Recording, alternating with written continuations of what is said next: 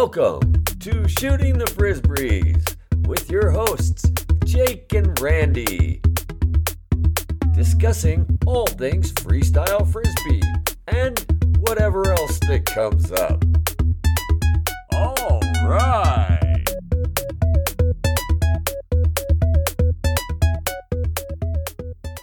Welcome to Shooting the Frisbees with Jake and Randy. Hey, Jake, how you doing today? I'm great. How are you, Randy? I'm doing good, too. So I wanted to ask you about a guest jammer who you just had in town recently, and tell us who that was and what that experience was like. Yes, we were very fortunate to have the famous Chipperbro Bell join us for a jam on Kailua Beach on the grass, and that was a wonderful experience. We actually had pretty nice wind coming in over the berms. It was a little strong, but it was consistent. And Chip really got to show off his Santa Barbara wind game. He was rolling and doing really long sets. And I forgot how good he is at mob-opping up close. So I would do a chest roll and he'd get right on my right hip and he'd hoop it coming out. And another thing that he would do is lift his leg over kick brushes, or he would do a roll and then he would follow it, but he wouldn't go to catch it. He would hoop it to me. Ah, man, it was so much fun. And of course, by the end of it, all three of us were exhausted because we were just running all over that field. But man, it was great to have Chip, and it was great to see that style. And I love that up close mob-opping style. Wow. Well, lucky you. I'm incredibly envious, and God, I haven't jammed with Chip in so long. Been kind of bringing back some memories of what that energy is like with him, and he's so good at, really paying attention to what the person is doing and how to give and receive. And really, he telegraphs incredibly well. So you can just get in the zone and, to jam with somebody like Chip. What a dream, right? Mm-hmm. It was a dream. We had a great time. Yeah, well, it's so interesting. It's always great when guest jammers come to town, but that has been far and few between. Is that how you say that? Far and few? Few and far between? Few and far. How does it go? How do you say it? Few and far between. Wait, far and few. No, now you got me confused. I don't know. No, shoot. I think it's few and far between. Okay. But that's been few and far between considering, everything that's been happening. So I'm hoping that in the not too distant future, guest jammers will be appearing in everybody's location here soon. Yes, definitely. If anybody wants to come to Oahu, we would love to have you. The offer is always open. Why don't we get into today's episode? We are going to finish our conversation with Crazy John Brooks, and he is going to tell us more about his experience in Japan. Enjoy. So I want to kind of steer back to Japan. I don't want to let go of that quite yet. So we just recently interviewed Daniel O'Neill, and he was in Japan not too long ago, and he was remarking to us about how rich the freestyle history is in Japan. And he had said something crazy to us like, God, they had the Japan Freestyle Open and there were 7 players. And I was like, what? There were 70 freestylers? So during your time there, did you get to tap into that freestyle community? And was it that alive and rich? I don't know about number of players. We held the Japan Nationals. We produced all these events, a company that I worked with, beginning with Alteria de Hiro Kobo into Hiro Kobo and then Hero Disc, what have you. But they produce all of the flying disc events over there. I don't know if we had that busy of a roster. We had your classic historic freestylers there, and then you have your players that were from the Rose Bowl, which are gods. I want to say, the Japanese enjoy a complimentary disposition and support and compliment those and things around them. And I don't think that they're one to necessarily outdo one another, but to win as a together. I did notice that Japan would yield to its better players when there was an international audience. And I think some players weren't told to not play, but I think it was just let's just put our best out there. Let's not waste our guests' time. I don't know if you can grasp that, just out of nothing but respect for the game and wanting people to see the best possible renditions, they could.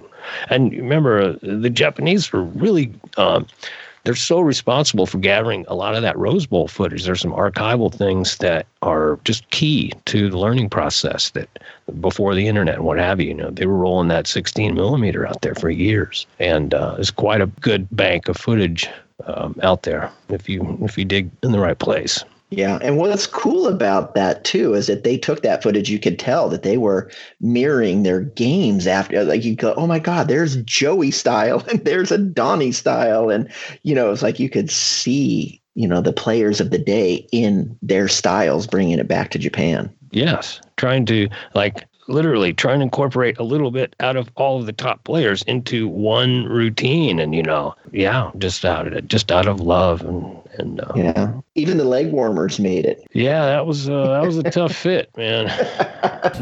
Just tough, short-lived, but yeah. I never owned a pair myself, but I definitely enjoyed the small time that it was prevalent. Okay, you really know what you're doing when you have leg warmers and you're barefoot. So that was me. Part of my, that's just your basic Midwest dumbass right there. So I was like, who was that one guy? I saw him. Now these other fellas got them shoes on. There's one fella's got his sweater wrapped around his ankles. He's walking around tiptoe. I never got. It's like it's freaking 85 degrees out, and people putting sweaters on their legs. I was like, that does not compute. Even in just a no breeze sweat sometimes, and you'd reach down. If you ever had to scratch inside your leg warmer, and you're like, man, I got to dry off. That's pretty gross. Inside the leg warmer with Jake and Randy. Yeah. Oh.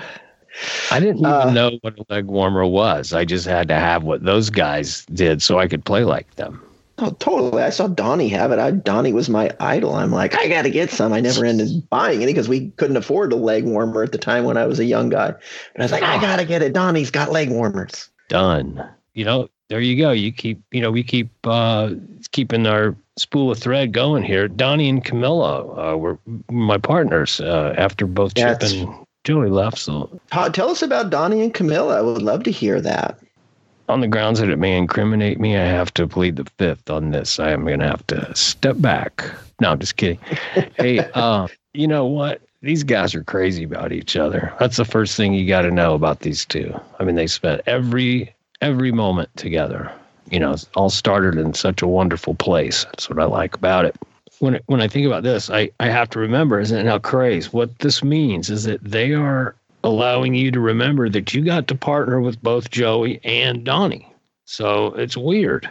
They're so different experiences and thus different outcomes. So I think that's what becomes clear for me. I learned so much from both, but I learned maybe from one, maybe more I learned about myself rather than the game. Just because our periods of life that we were in, Camilla and my bride at the time, Tracy, became really good friends, and through traveling, they were Donnie and Camilla in Vegas then. Donnie and I didn't really have much of a platform. We had no experience together. We were, kind of just tossed together. But Donnie, like I said, perfectionist, only took yes for an answer. Him and Camilla already have so many assets built that I was the add-on instead of, like I said, Chippy and I had a pretty solid package that Joey would now supplement and incorporate and infuse himself into. Well, that wasn't the case here. It was mostly based on Donnie and Camilla and, their deep experience that far. And they were, they're the epitome of the working team back then. They were making the nice dollar, but they're also doing the circus. They're doing the carnivals. They're doing the outdoor, the production gigs like 220, 410, 515, like in Chip and the Knott's Berry situation, those kind of gigs are very cut and dry.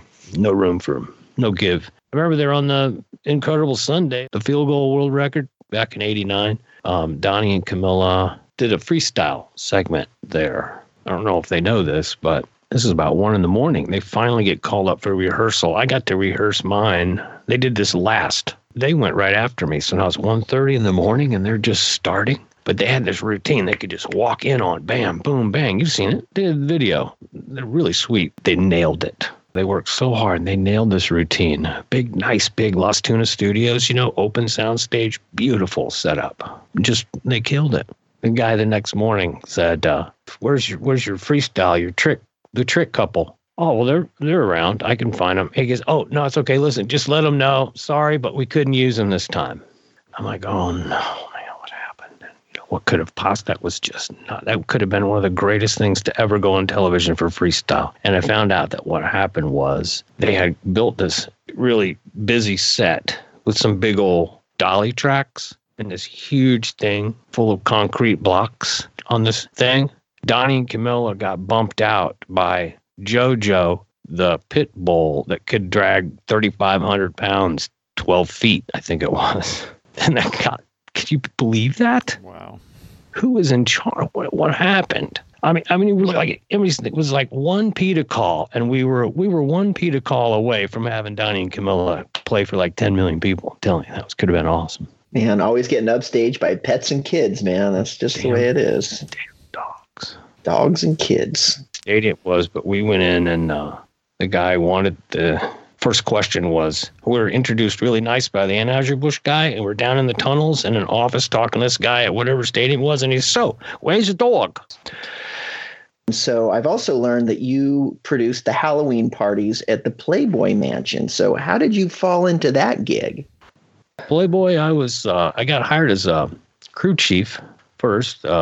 A young lady, Erin Hart, introduced me to, she has some Frisbee history also of the East Coast, introduced me to one of her clients, was the Playboy property there, Mr. Hefner's residence there in Holmby Hills. And the GM, the property manager there, was a good friend of hers. We'd been to a couple parties there, but before this time, we'd go by for lunch. And she told him that I was doing music festivals. I co-founded a sweet festival. One of my favorites was the Wakarusa, but that was a large-scale gig. And I said, hey, if you ever need any help out here, let me know. I'm out here a lot. And he goes, before I'd even turned around, we're leaving the property, walking out the front. He says, all right, well, why don't you come out and be my crew chief for Halloween? So I said, oh, my God, sure. But then I found out the second day they didn't have this going on, so I kind of was doing that. And then they're going, okay, well, listen, do you think you could handle that then? And then by the third day, they made me lead carpenter, site manager. It was just a music festival to me, so I love that stuff. So, yeah, so I got hired on there. I was there for 8 years. Wow, 8 years. So it was the biggest property of the year for them. It's over 5 acres. So there's a lot of stuff that can go wrong in that amount of space, especially in this town with as many guests. You'd have a couple thousand guests sometimes. It's just a lot. People have died there before. One person while I was not on property, but on job. But what people do when they get around alcohol and pretty girls. So, couple of cool things. It brought the Bell family there, Chipper Kelly and the kids. They came down. They had a lot of fun at one of these parties. Got locked into the rubber wall room with the lion's head doorknob. That's the one you want to get stuck in right there. But I remember Sam Ferrens, I would have as my right hand on show nights. He was perfect for the job, tall, strong, followed strict instructions. And I was lucky enough to have residence privileges and drive on and was given unfettered access there. I earned it. I got to say, I was, I love doing this kind of work. And I think we made a good match. There was a production manager there before that just didn't have a rapport, and he was mean. And I think I kind of took note of that. Because what these guys needed, we took care of on the first day. I remember setting out some rules, and I just let them know is that everything's going to be fine. Let's focus on how you doing? Happy Thursday, happy Tuesday, please, thank you, I love you, those kind of things. And it took off. It's all right. Played Frisbee on that property quite a bit. Innova Champion Disc's been a sponsor of mine since their inception, and or supporter of mine, I should say. And so I remember Sam making sure we had some superheroes down there and a folding target, and we had anybody and his brother playing down there. It was awesome. So who do you think's been forgotten as a freestyle player, a player that you thought was one of the best of the generation, but you just don't hear about anymore? Interesting. Well, I really enjoyed Kate Dow's game. But I know she's super happy, and it is what it is. Whatever she likes is what I like. So I like that. I have a lot of respect for Kate. And hey, I heard you mention Aspen. Can I tell you something just reflect on me? Is that Chip and I we were in the perfect part of town to be snowed on first. Put it that way. It was just an interesting town. Of course, it's changed over the years, but I do remember just getting there maybe 10 days in the spring for this thing called Winter Skull. It was a big old blowout. They do the night skis, and it's a big kind of spring break at Aspen, but it was in April. Man, I remember one time we were just out partying. We got a lot of spare time. Come on, if you work in 5 minutes, maybe like a really busy day would be like 3 or 4 5-minute shows and sometimes no warm up because we're doing it in our sleep. No disrespect at all. We warmed up till we were ready. And if we were ready, we didn't have to worry about warming up. Because the whole thing about Bud Light is we can go anywhere, anytime it's on. But some of the spare time almost killed us. Let me just remind, one time we were out messing around and we called a cab. We wanted to go, find a bar or something. And then the cab shows up and it's one of those 54 Chevys like in New York City, checker cab. And I'm going to guess maybe like within an hour, we were having full-blown beers and doing a lot of things. And then all of a sudden, I have to go back and physically recall this. Is that I remember hearing the radio and then Chip, first thing, Chip started answering it back. Yeah, go ahead, car 32 spot. Just spontaneously. And I'm going to say in just a handful of minutes, I realized that Chip was now driving the cab, and the cab driver was in the back with me now, having fun and doing all that stuff with the California and, Aspen. You just can't tell what's going to happen. Leaving that town, I remember we did run into, we were held at gunpoint by the airport security. I remember that. We were goobing in the parking lot across from the old AmFac Hotel, DFW. There's this little parking garage. It was easy to kind of goob and scoot. But we were in our spot, and all of a sudden, freeze! These guys were sure we were trafficking cocaine. We had a locker because we put all our fudge in the locker before we go messing around. DFW was our favorite, our most frequented airport back then. So the guy made us smash our dugouts and then throw them in the trash can. We had that figured out. But then he said, we're waiting for the Dallas police. We're going to do the transfer. But the guy's radio wasn't working properly, and he had to let us go. I mean, he had us everything down to hands on the car and everything. Freeze. And another guy, freeze. And the guys with their guns, gun. This is hold it. And his radio wasn't working properly. Wouldn't you know? We just walked off. We were back 10 minutes later, got our fakey smash oneies out of the trash box and got out of there. You guys are pretty lucky on that one. Yeah, real lucky. A lot of luck. So how did you get the name Crazy John Brooks? I think it was stupid before it was crazy, but pain in the butt before stupid. Just before that was, I don't know. I don't know that there's an actual moment. The closest I can get is to where I mentioned to you at Ole Miss, I'd become obsessed with the delay and stuff. When I started dropping my classes, I lost my scholarship. I had a 3.81 first semester, and I flunked out second semester. I gave up on any of those few of the elective courses and just kept all my music classes and just for the experience. But they were pretty much saying you're a dumbass. So I think it was dumbass before crazy. I really don't know. That just kind of caught up. I wish I could figure that out. It's a question I get a lot. Yeah. It just happened over the years, which I'm hearing a lot of your stories. I think it makes sense. It seems to fit pretty well. Glad to be around. So let's say you have the opportunity to pick any 3 players you want, and you get to go jam on Hardpack Beach in Thailand with the perfect wind. It's your dream jam. Which 3 players would you bring with you? Man, that hard-packed sand. I love that. Well, I got to bring my partners, Joey and Chip. And it makes me thinking about Richie Mull, because he was so good on the waterfront. He's so good. He just fits with any group. Richie Smits. He's he's got the old school. He can regenerate. That's what you need on the beach. I suck at brushing. I just wasn't a beach player. Plus, I'm shoes. I'm from the Midwest. With respect to the beach game, to the sand game.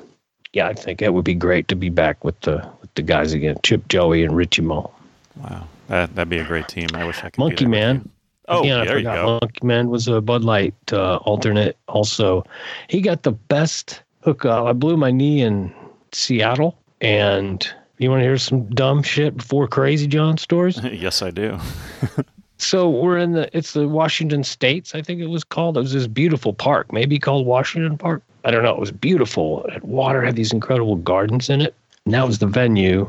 They had distance at these school fields, really sweet, except they had a fence. Looked like that was going to get into play. So this was 85. So this was Kingdome. We had just had a great experience at the Final Four there at the Kingdome. In the morning, just spontaneously, I reached over and I saw this knee immobilizer, leg immobilizer, and I said, hey, I'm going to freak everybody out. So I wore this onto the field. And it just like, whoa, dude, Bud Light's out. No, Crazy is out. So they're done. So, okay, let's see who was up. You know, like Fogel, Burris back then. That was kind of, it was kind of tight, I remember. I wore the thing in, you know. And then it got to distance, which was my first event of the day. And I took the immobilizer off and they had me some cleats. And I think the attitude was to think, I'm like, oh, he's really going to try and play hurt? And then I just started bombing these throws. And I think the cat was out of the hat, out of the bag, whatever. And then I threw this one, and then I audibly heard my knee just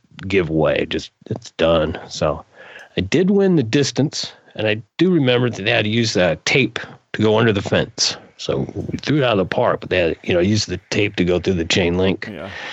But I actually, the punchline of this is that I required that immobilizer to leave the field that day. And it was a miracle that it was there, other than such pain. But I had a cantaloupe in about 2 hours. They flew me to, the next day, Memphis or Kansas City, one or the other. Kansas City. So Monkey, I'm just saying, this leads up to, because the tour continues, going to Hawaii next, and a Heart show, that was in Pensacola. So these are the two gigs that Monkey got to walk on. He got to walk on to Honolulu and walk on to that nice music package. Those music tour packages were big. I remember getting a letter from my coordinator in St. Louis that had a copy of a letter or a quote, was referring to this letter that he'd gotten from the distributor in Honolulu about some, what I'm just going to tell you. So Monkey decided to smoke a joint just right there in the parking lot of where they were fixing to do an appearance. And it kind of got back to the boss, if you know what I mean. I still don't know how he avoided getting fired or getting shut down, but I think that things got spun before it got back. I don't know. I think they just took care of us. Anheuser-Busch, all that shit in China, that stuff could have been horrible. But yeah, I'm really lucky they stood behind us. Yeah, it is amazing that Bud Light didn't turn that spigot off earlier regarding that whole tour. But, they were such dynamic personalities that I'm not surprised they were able to keep it going as long as they did, just because of who they were and how dynamic they were. Yeah, totally. I also wanted to talk a little bit about Monkey Man, who Crazy mentioned. Monkey Man is actually Danny Sullivan, who is another really great freestyler from back in the day. And when I was a new player, I actually saw him play and really stuck out in my mind. So I was just starting to meet all the players. I knew Tommy, I knew Skippy, I knew a bunch of the people in San Francisco, and of course the local jam scene where I was in Santa Rosa. And I went to a tournament. I can't remember which one it was, but it was somewhere in the Bay Area. And Danny showed up and he went on, and I thought I knew everybody. Who is this guy? So he's doing a handstand catch under his leg, and he's doing some other moves. But the one thing that really stuck out in my head was that he's delaying the disc, and then he brushes it on his finger and just adds spin and adds spin and adds spin. And I thought that skill would be an amazing skill to have, because then you never run out of spin. Anytime you get in trouble, you just bam, bam, bam, bam, wind it back up and you keep going. And so the very next day at home in my living room, I'm practicing that, and I can do it now, even though I don't use it as much as I thought I would. It's a pretty cool skill. Yeah, so that's interesting. It's kind of like a down-low psycho bash, It's like the down-low version instead of going up top with your right hand and a karate chop. It is an interesting thing, because you can use it to both add spin, but if you're just sort of out of control, a little tip in a brush brings the disc right back up, especially if you're on a brushing run and it's getting away, tip brush, boom, and you're back in business. And my skill for that really came from seeing Danny Sullivan. Yeah. Well, what a dream jam that Craze mentioned. So it's Joey, Chip, Monkey Man, Richie Smits, and Crazy. I would certainly sit down in a chair and pay admission to watch that jam. Totally, I would too. So that actually brings a question to my mind. Randy, what is your dream jam? Well, right now, I would say that any jam is my dream jam, considering what we've all been through. So any chance that I get to jam right now is a dream. And on that note, Jake, I will talk to you next time. Talk to you next time.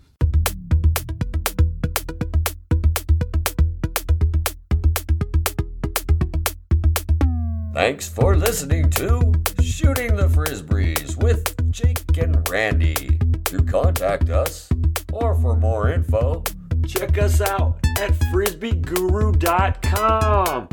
Home to Haynesville, shooting the Frisbees, and live streaming freestyle frisbee.